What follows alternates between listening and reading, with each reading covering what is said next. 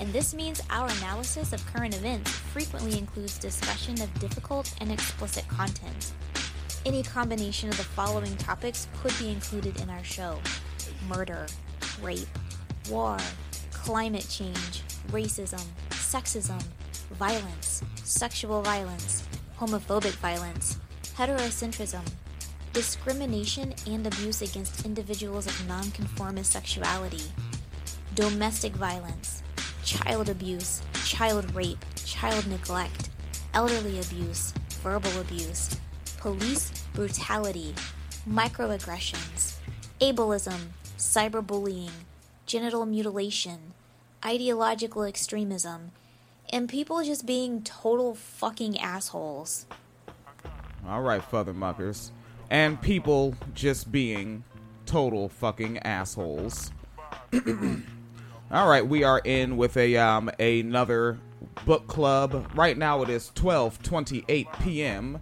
I need to be in the factory for the 6th day of a mandatory 7-day work week, because apparently the union I signed up for is, fuck it, I guess the union I signed up for. What can I call it other than that? I am the hip-hop socialist. When they came through, they holler like, what up, comrade? All right. So, Venus Kalita is on her way down. Yeah, so I'll let folks know, 7-day work week now. So, I talked to Chelsea Springler with the Talk Fury program. Gonna be moving that to 12 p.m. Eastern time on Sunday, which is 11 a.m. on Dr. Springler's time. And then I think that shit is like 9 a.m. for West Coast folks. But what West Coast folks are under all that goddamn fire, I don't expect you to be tuning into shit. Y'all niggas trying to live. Let niggas know where niggas need to send help toward. And also, remember, Dr. Springler has the that red rag joint popping where they're helping folks out there in Louisiana and New Orleans, I think, particularly. All right, decibels still look good. All right, and what else is good? Oh yeah, I see Sam Loco in the out there in the UK in the comment section said 7 days. How does that work? Exploitatively is how that works. And what I think it is, I've worked in this industry. This is the 4th year. On September 26th, it will be 4 years in a few days. And I think it's because it's mostly labor from folks that moved here. I guess we would call it immigrant labor, which, I mean, in today's political climate, just sounds racist. But fucking, because it's immigrant labor, they exploit them different.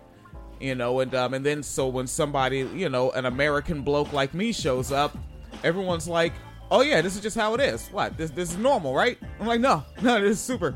Like, holy shit, I was 12 years in fast food, and even the motherfuckers forcing you to do 6 days for 40 hours faded away pretty quick with just one general manager. All right, Venus Kalita is here. Yes. We're going to jump into Thomas Frank, The People Know, A Brief History of Anti-Populism, Part 5. I forgot to pull the chicken out of the oven. As soon as I press play, I'm grabbing that. So Venus Kalita is going to hear some shit that I might miss. Okay. Yeah, that's how it is, folks. You do these kind of hours, you forget to take the chicken out of the oven. God damn it. Well, but the oven automatically turns off when it ends. Yeah. So it's just a warm sham for my folks that have worked in food. It's a sham right now, and I got to take it from the sham to the fridge so that I can put it in containers, and go to Wizark. All right, let's get a little bit of populism in our system. And I see Maddie Stump. Thank you, Maddie Stump, hitting up the joint, holding down the wine cellar. We is be needing it. Give the plain people... Ooh, let's run that. Let's give that a 30-second jump start. We always just stop where we pick up where we stopped. All right, let me get that chicken. ...upon the other went out of reason together. This passage shows the obvious influence of the French social theorist Gustave Le Bon, whose book The Crowd, William Allen White acknowledges having read and admired when it first appeared in English in 1896. Le Bon's most famous assertion, which White here applies to his fictional populists, was that ordinary people, when gathered in crowds, become psychologically subhuman, akin to a person under hypnosis.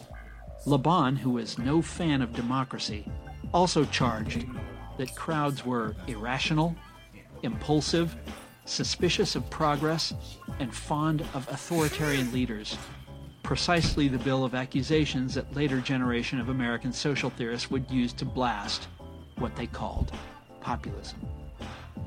Give the plain people a say, this kind of thinking holds, and by some deep, irrational instinct, they will try to smash the social order and to topple the highly educated people who administer it, bowing down instead before what White elsewhere called the lazy, greasy fizzle who can't pay his debts.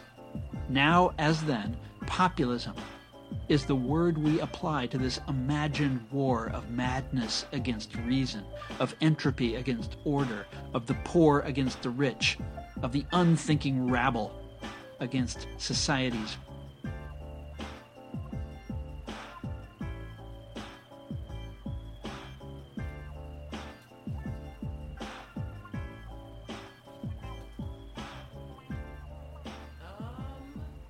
William! Shoot. The audio just went out? He just stopped talking. I don't know what happened.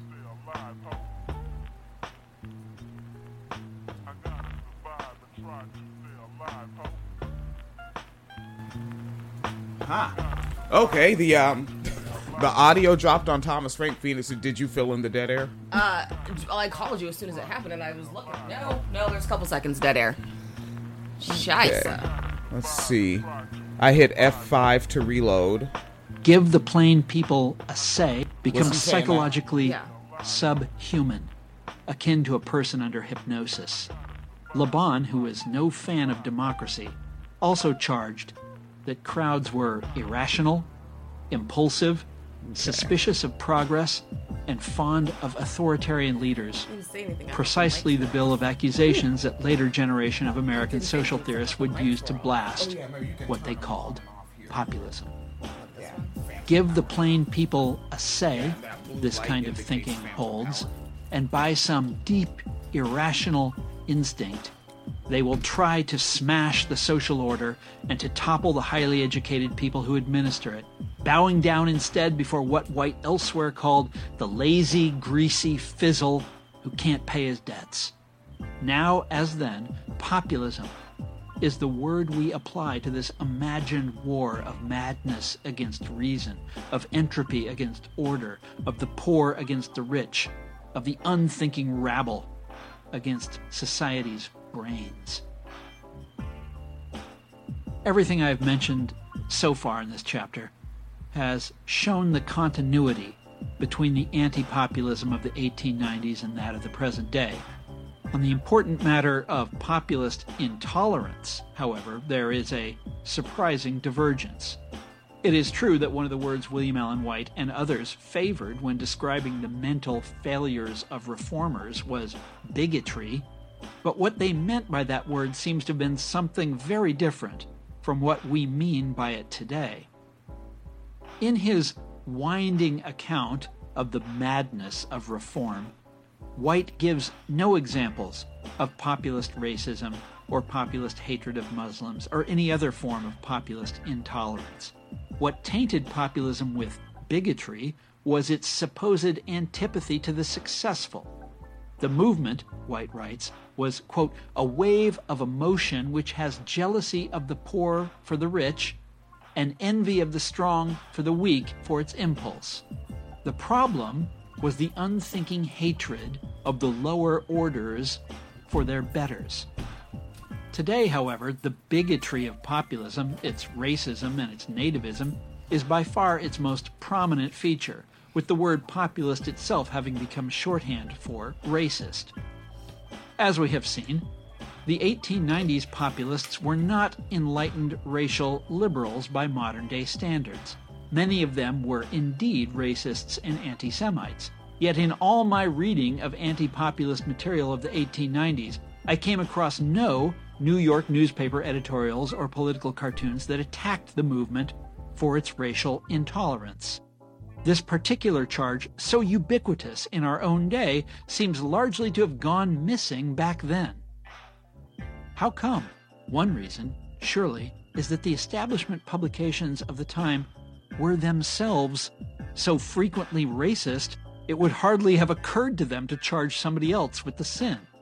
For example, Life magazine, a relentless adversary of populism, also gloried in publishing cruel stereotypes of blacks and Jews, often right alongside their cruel mockery of agrarian reformers.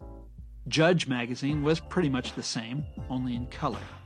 Flipping through its pages today is like walking through a beautifully appointed home where the dog has been permitted to defecate all over the floor, leaving you to step gingerly between the stinky cartoons, one after another, of grabby men with hooked noses.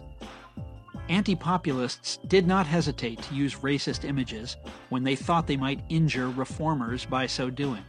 Caricatures of populist Senator William Peffer as the Jewish hypnotist Svengali were commonplace at one time, for example, and it's hard even to look at the anti-Semitic rendering of a pawnbroker that appeared on the cover of Leslie's Weekly one day in 1896 over the caption, "A sure winner if Bryan is elected." Speaking of Bryan, Judge magazine seemed to be on a sort of quest to publish the most poisonous imaginable image of the Nebraska idealist. The artist who depicted Bryan as Satan also thought to draw a centerfold cartoon labeling Bryan an assassin who has just killed the creamy white maiden U.S. credit with a long knife named Repudiation.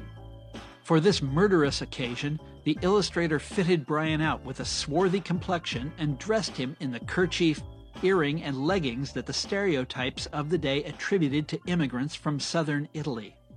4 years later, when Bryan opposed American imperialism, the same cartoonist in the same magazine thought to call Bryan the American Boxer, as in the Boxer Rebellion.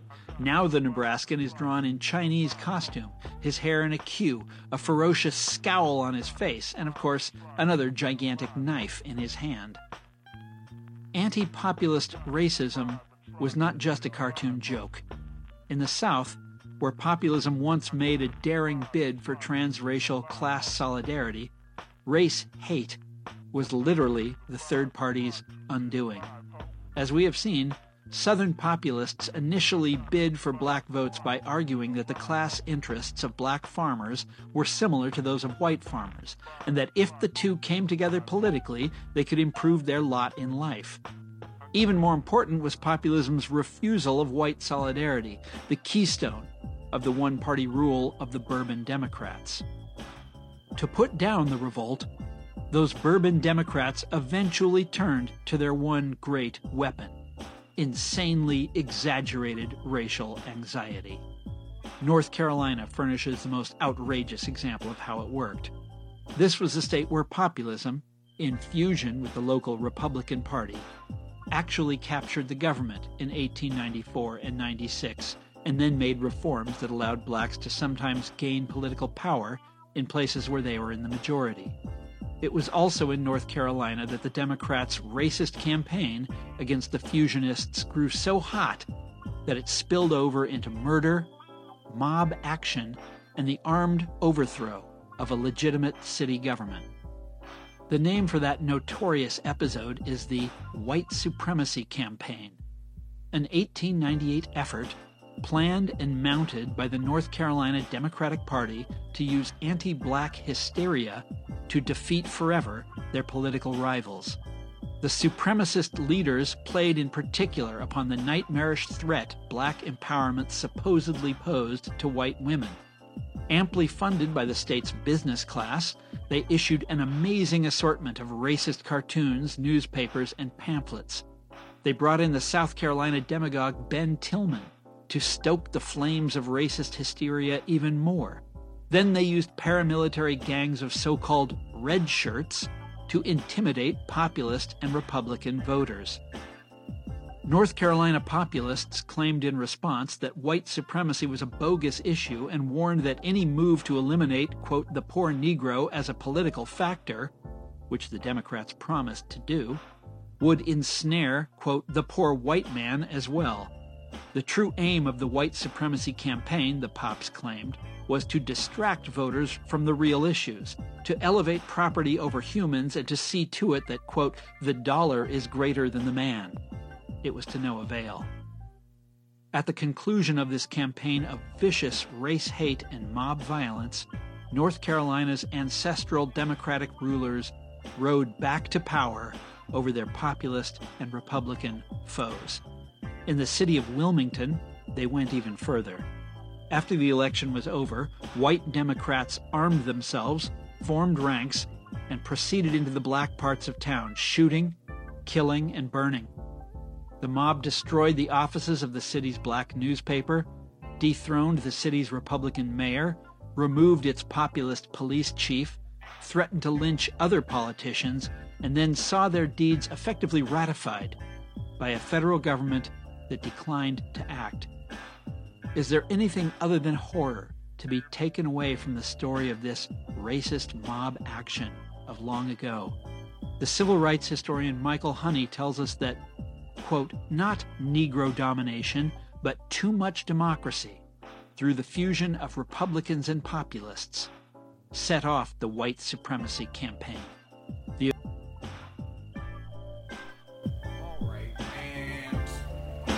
Skip-de-doo, where are my decibels at? All right, popping in right there on that moment. And yeah, my decibels are looking kind of high. Gonna have to fix that in post. Whew! With short and post means a short amount of time before I have to go to the factory. Yes. Okay, and I'm actually gonna preemptively dance that back 30 seconds. So I'm thinking about where they said they can't wait to use like racist caricatures. Yeah. In the name of anti-populism. Yeah. Which you remember those Bernie Sanders shirts that the DNC had, where they basically drew them like a rat. You said like a rat? Yeah. Oh, is it that? Because it's like, is similar to how the like a Nazi cartoonist, Nazis Part 1 would have drew them? Well, yeah. Well, I mean, that was a thing with Nazis in particular, is that essentially because most Jews are read as white, in order to vilify them, something that the Nazis did in particular was keep comparing them to a plague.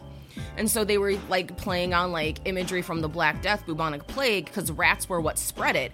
And so they would literally transpose like anti-Semitic like commercials, like ads, like at movies and, shit like that, where we're literally like flashed from like a bunch of Jews at synagogue to like rats coming out of a sewer. Like they would do that routinely. Like it was very much an intentional thing to be like, Jews are dirty. They're causing a plague. We need to sterilize the nation. We need to cleanse the nation. It was all like tied into their very specific propaganda language choices. So it was very common to portray Jewish folks as rodents in that, that was just something that they did. Extra fun. And I think about that, and it's so easy to find, because I remember seeing black folks, like, black partisan hacks talk about this way, and let's keep it all the way greasy. Black people will practice anti-blackness all day, yeah. Right? Like when you see folks like Asia B and the Asia B crowd, where like a black man will get shot, an assumed cis black man will get shot by the police for being black. But then Asia B will call on her crowd to be like, hey, come celebrate this with me. Mm-hmm. Let's all celebrate this black man being murdered. So, like, black people will celebrate anti-blackness all damn day. Yeah. Just something that, because he talked about it earlier, as far as, like, the professional like pundits and experts class, right? So basically the people on MSNBC were anti-populism. I think that there is also a lot of anti-blackness and racial gatekeeping there, because it's like, oh, we have, a Joyanne Reid, right? We don't need to hear from other black people. So if Joyanne Reid says something is anti-black, it's anti-black, even though Joyanne Reid is more invested in class interests than black interests.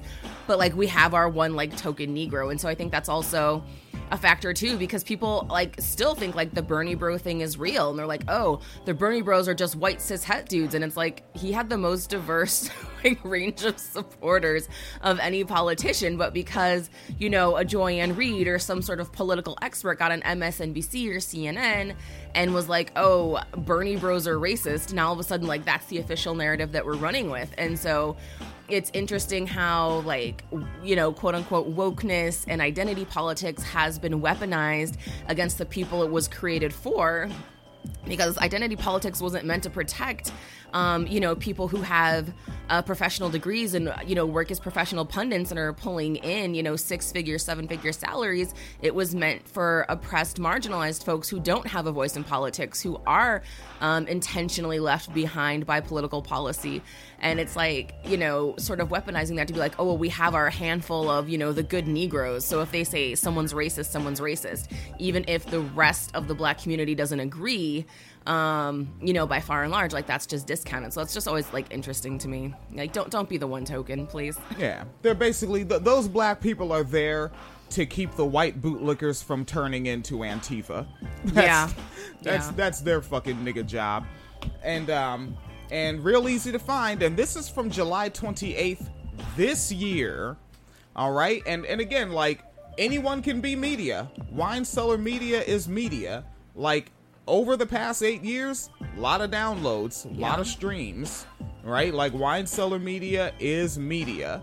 And just like this person right here with their blog, Journal de la Reina, which I want to see a picture of the blogger, right? Like, I'd love to see who the maybe you could find that, Journal de la Reina.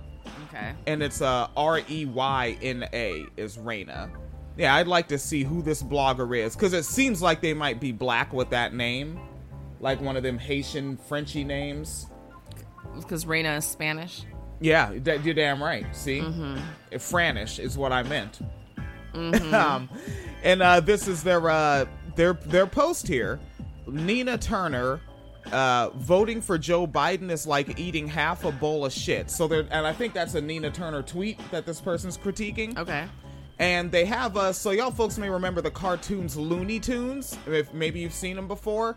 And they have the part where it's the end where Porky Pig stutters and says, "That's all, folks," and it says Looney Tunes. And they impose Nina Turner's head in the middle, and it just happens to be a shot where the camera is like looking down on her forehead when her hair is cut short and dyed blonde, you know, kind of, you know, to really emphasize like her face, like make her face look bigger, is that the idea of picking that particular shot. And it put Looney Coons over her head. Okay. And their article goes, Nina Turner is a former Ohio State senator and all-around shithead. This shithead is one of the primary reasons why Senator Bernie Sanders failed in winning the nomination. The Sanders campaign had struggled to pull in votes during the primary. The team was counting on a crowded field and a whisper campaign of information from the likes of her and many other Bernie bros. Because, you know, Nina Turner's church ass whispers. Yes, she does. I don't actually know what a whisper campaign is. I don't know that vernacular yet. And, Turner, who is a prominent surrogate for Sanders, expressed her lack of excitement for Biden in an interview with The Atlantic this week. Quote, it's like, okay, it was an Atlantic interview. It's like somebody saying you have a bowl of shit in front of you and all you've got to do is eat half of it instead of the whole thing. It's still shit. Yeah. And so they put that quote in, and then they continue to critique it after calling her a loony coon and particularly choosing that image. They say a troll in the White House or another troll running for the nomination to beat that troll. Sanders surrogates are insufferable. They are not productive, and they're agitators who have no credibility in this primary. They are driving a wedge between Democrats who want to protect the House and win back the Senate. How are you driving a wedge between you and someone who is your opponent? Y'all already oppose each other. Right. Nigga. But they want to pretend like we're stealing Democrats from them. what they're lying, because again, any vote that's not for Republican, they think they're entitled to. Yeah. They think they just get to have that vote. No earning, just get to have it. And what's the Venn diagram between people who think that and think there's too many participation trophies? How circular is it? And they continue a little bit more. So they say, hell, I'll be more comfortable with Democrats holding both chambers and Trump as president if the Democrats do win the White House. The Republicans will oppose the agenda and cause chaos. This is why it's going to be especially necessary for us to make sure Joe Biden wins. We need to stop giving these distractions airtime. All right, so like Thomas Frank said there, they're all, and this is a liberal Democrat, and their argument is that Nina Turner is a loony coon. Yeah. All right? You found anything about the blog or nothing, I can't find her picture anywhere. Oh, yeah. And then that, and I know there are people that want their anonymity, but nigga, I don't trust you, especially if you're saying shit that rowdy. Like, yeah. I say that rowdy shit and put my face right on the camera. Yeah. Rapists make great fertilizer. If you're mad at me for saying that, I want to know why. Right. Nigga. All right, yeah, I'll put my face behind all my shit. Phoenix Cleater didn't have safety before, but now she's out of that household. Guess what? Her face is all over shit. She's in DC. Yeah. Shit, people drew your face. It's a little weird. All right. And from there, I think we can move back to some more Thomas Frank. Yeah. I was just going to say one of the last things he said was interesting, where he was talking about how, like, basically the white supremacists got wild and started fucking up the populists and this and that. And basically, like, the people who were anti-populist are like, this is what happens. You just need to be more calm and not push the Nazis not Nazis then, but, not push the white supremacists so hard because this is what happens. Do we still not see the same shit? We have to fucking let neo-Nazis march, right? Because they'll get upset if we don't let them march. We have to fucking, they still have freedom of speech, guys. We have to make all these fucking concessions for white supremacists still to this day, but not for black people. Interesting. Oh, yeah. Oh, man. And you gotta hear fucking Sagar. Because I just let The Hill Rising play just so I can hear what bullshit Sagar is gonna say. Yeah. And he will not, like, just straight up denounce white supremacists. Like, you know how they'll say, yeah, I think those guys are bad, and we need to look at violence on both sides, and, like, he's pro-Trump using the federal government to lock up, Of course he is. Yeah, you know what I'm talking about. Yep. Yeah, Sagar on that Crystal Ball and Sagar program is Dirt McGirt, and basically, and Crystal is a grown-ass adult. She knows that she is having her name and reputation used to shoehorn in his ideas. Yep. It's fucking dirty. But, and yeah, Benjamin Dixon is still signed up for the Patreon at $15, and I will still critique Benjamin Dixon. Yes. Because, Benjamin, this is that Crystal Ball Sagar shit, nigga. This is what you were fear-mongering on when I first critiqued your ass, nigga, and your fucking sweaters. Yeah. Because you were on that shit with Caitlin Johnstone. Like, Caitlin Johnstone has real influence from fucking Australia. Like, Caitlin Johnstone is not influencing anyone. People that already agree are just clicking like on it. Yeah. Nigga, that's it. No one's changing their mind. But nigga, let's see you do a whole fearmonger. Get a Noah's whack ass and all them niggas back together and do that shit again. Yes, I will critique a nigga that signed up for the Patreon. Because I'm still unbought.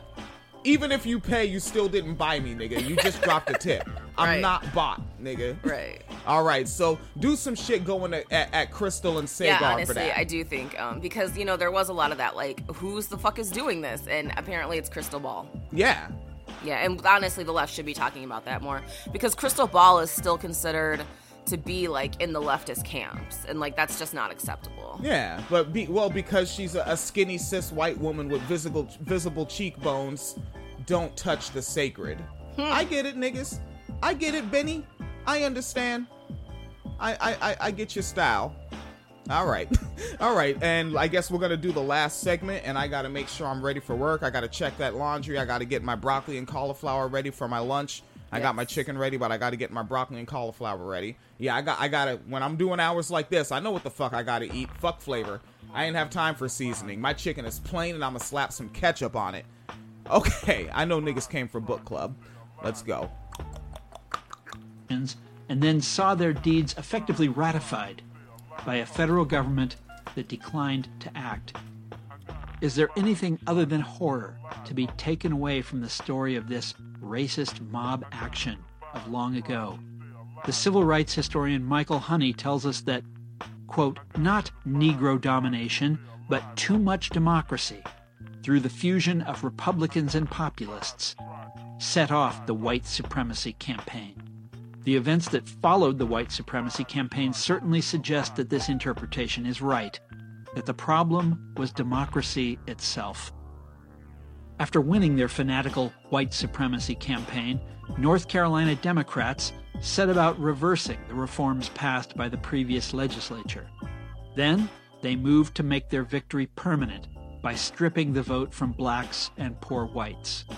In the face of this final onslaught, the state's populists vacillated and dithered, and before long, they were finished as a political force. A similar mania for disenfranchisement swept other southern states at about the same time, a movement that historians have attributed, in part, to elite fears aroused by the populist threat to white solidarity. In North Carolina, at least, that was definitely the case, and disenfranchisement solved the problem of democracy. And so the populist revolt came to an end. After the white supremacists had worked their will in North Carolina, an anonymous black woman wrote to President McKinley imploring him to do something about what the press had begun to call the Wilmington race riot. Quote, "There was not any rioting," she wrote, "simply the strong slaying the weak." It is about as compact a summary of this chapter's themes as we will find anywhere. Anti-populism is always about the powerful lording it over the weak, the credentialed and the high-born reminding the world that the definitions of goodness and justice and truth are whatever they say they are. From 1896 to the present, anti-populists have polished an elegant archetype. The undereducated class, as the economist Laughlin called them, are different from you and me. They are obsessive and suggestible and given to fanaticism. They fall for demagogues. They join the mob. They rise up against the experts who direct the system. Economics is beyond them, as are most forms of higher reasoning. And the weakness of democracy is that it is at the mercy of such people. This is the imagined threat that populism presented, and the threat that what is called populism will always present to the enlightened few who know how things should be run.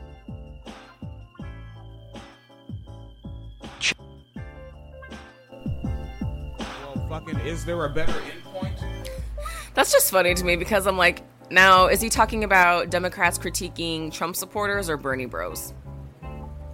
What? Oh, whoa, hey, whoa. There's no critiquing Bernie bros. There's just pointing out that they're wrong. They're wrong, yes. But yeah, no, that's exactly the arguments that Democrats use. And even when it comes to, like, regional shit, like geographically, right? It's the same argument they use against Southerners in red states. Like, oh, they're beyond help. They're stupid, ignorant, like, poor rural rednecks. Like, you can't trust them for anything. They don't know things, right? And then, you know, Bernie bros, $15 an hour, it just won't work because they just don't understand economics. You just can't raise wages. You can't just tax the billionaires. They just don't understand economics, right? And it's the same shit they say about Trump supporters. But again, that is that intentional thing of conflating, you know, Trump supporters with leftists or more left-leaning folks. It's the same shit as with, you know, what you were just saying with the Nazis and shit. Is like, well, you know, we have to look at the violence on both sides, guys. And it's like, it's really not the same thing at all. Like, you know, but yeah, so it's just that sort of thing, isn't the intentional setting up that both sides are wrong and the center is where the adults are, but that also adds to that sort of like liberal sense of superiority. that like we're better at talking about things than other people because we're the adults in the room. Leftists are like immature children who want, you know, ponies, and right-wingers are immature, like bigoted, you know, racist with southern accents. Like, we're the only adults in the room. And this really is just feeding all those fucking stereotypes and narratives, really. Yeah. And it's like, it's better that I fucking thought for myself. You realize if I would have just, if I just went along with what's normal and good, yeah, and what everyone else is already doing, right? Just follow the systems. Yeah. Then I would have been like, I don't know.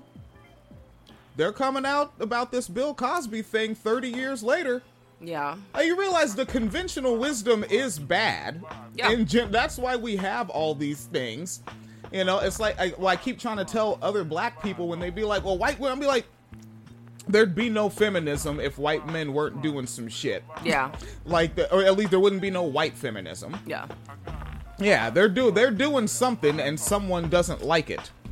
Mm-hmm. Yeah, so don't go along with the Democrats' conventional wisdom is what Phoenix Khalifa's trying to say. My brain is mostly fried. I'm at a loss of articulation of anything. No, I mean, that is accurate, because that is the shit, is like, we can't tax the billionaires. We can't. I remember watching an MSNBC segment where they laughed at the idea of UBI because how would we pay for it? And then a couple weeks later, Democrats voted to increase defense spending again, increase the military budget again. I was like, well, stop using my fucking UBI money to kill brown kids in Iraq. Like, what the fuck? You know? But that really is the thing, is that they feel superior, but they don't actually solve issues. It's all about theory and policy. And it really is those, you know, like we talk about like debates about identity politics and things like that, how people of color are just like really tired of being like, this is a theoretical exercise to you, but I have to live with the consequences of your policy. It's the same thing, the same concept with these economic debates. When it comes about populism, is they're like, you know, Democrats are like, oh, we can't afford this, we can't afford that, we can't do this, we can't do that. And it's like, well, why you can't do that? People are starving, people are dying, people are homeless. Like, right? What the fuck did they just do? They just fucking left before passing another, a bill for relief from COVID. And what's happening now? Fucking mass evictions. Like, there are people who have to live with the consequences, and now fucking RBG dying. And it's like, we'll see what happens. Yeah, I don't know. I know everyone's mad at me in my mentions, and I don't care. Oh, because you're talking about I made my little comment about RBG. That's fine. Oh yeah, no. With me, my vote has gone from 1 million to 2 million. Start fundraising. Shit, I would vote for Biden for like 300,000. Yeah, well, not buying my vote is a vote for Trump. That's a vote for Trump. Yeah, that's my talking point. If you don't buy my vote, you're voting for Trump. For Trump, yes. Yeah, why don't you want to buy my vote? Yes. What the fuck? Fucking who Raytheon bought your favorite politician's vote? Why can't you buy my vote? Exactly. Nigga? Exactly. What are you talking about? What you want? Chase Bank brought Elizabeth Warren's vote. Yes. Y'all niggas might want to start reading some shit. Nigga, why can't y'all buy my vote? You know what? I too am indigenous. All right, I am. I'm an indigenous person of color, just like Elizabeth Warren. Just like Elizabeth Warren? Yeah. What? No, you're not. See, now you're erasing, just like erasing Kamala Harris's Indian heritage. Yeah, okay. I don't know why you folks do that. Mm-hmm. Kamala Devi. All right, winecellarmedia.com. I need to wrap this shit up. I will be back. I don't know. I guess I'll ask Human Resources if a union rep exists. Yes. Yeah, because did they give you paperwork when you signed up for the union? Their name might be on the paperwork if they give you paperwork. Okay, yeah, I do have a whole fucking thing. It's like fucking 15 pages or so. I can look at it. And again, folks, I've never done this before. I've never signed up for a union before. This is brand new. And literally the same, I signed up for that Monday, and then I walk in Friday to see that, oh, my name's on the schedule for Saturday and Sunday. Yeah. But that's what they don't, this is what really pisses me off about these jobs. They don't just fucking tell you. Yeah. Because there are people that really want that much overtime. Yeah. And they want to work that. Advertise that. Put that on the billboard. Mandatory 7-day work weeks. Do you love overtime? Bring your ass here. Mm-hmm. You know, because they'll also let you do all the 12 and 16 hour shifts you want. you know, or until, you know, your body can't handle it anymore, and they'll replace you. Don't worry. And but like, let a motherfucker know. Like, they never just tell you this job is mandatory 6 days. This job is... No, what they say is, here's a paper you can sign up for if you want to be on Saturday or Sunday. I see that paper and say, guess what I'm not signing? Right. And, nope, my name is on the list any damn way. So I'll see if a union rep exists. Yep. But also, from what little bit we did read of the union thing, no strikes and no slowdowns are in the agreement for the union to even exist. So I doubt it's worth a damn. And if there is no rep, and if it is really just, if I can't get 5 days, then I need to find a way to like unsign from the union. Like, I don't want to pay union dues for something I'm not getting shit out of. Right. Yeah. What am I paying dues for? Fuck off. Oh fuck. Well, the looks like the Facebook Live died anyway. Oh, okay. So that'll be that. All right, so that's it for Facebook Live and podcast audio. Getting the heck out of here. Yes, the episode is shorter, but I'm going to keep bringing you that fucking wine cellar shit. 2020 expansion year, not over yet. Ninth month. Is that what they say in sports? Fourth quarter. And everyone starts yelling it. But in baseball, they say a certain number of innings. Ninth inning is the last inning. That it indeed is. It's the last cat. WineCellarMedia. Fuck everything. Patreon.com/WineCellarMedia Fund. Maddie Stump just hit it up. Thank you, my niggas. And PayPal.me/Phoenix and William. The goddamn the Venmo is at WineCellarMedia. And Phoenix Caliter has the Cash App, $ Phoenix Caliter. All right, let me find my steel-toed boots. Okay, round 2. Name something that's not boring. A laundry? Ooh, a book club. Computer solitaire, huh? Ah, sorry, we were looking for Chumba Casino. That's right, ChumbaCasino.com has over 100 casino-style games. Join today and play for free for your chance to redeem some serious prizes. ChumbaCasino.com. No purchase necessary. Void where prohibited by law. 18+ terms and conditions apply. See website for details.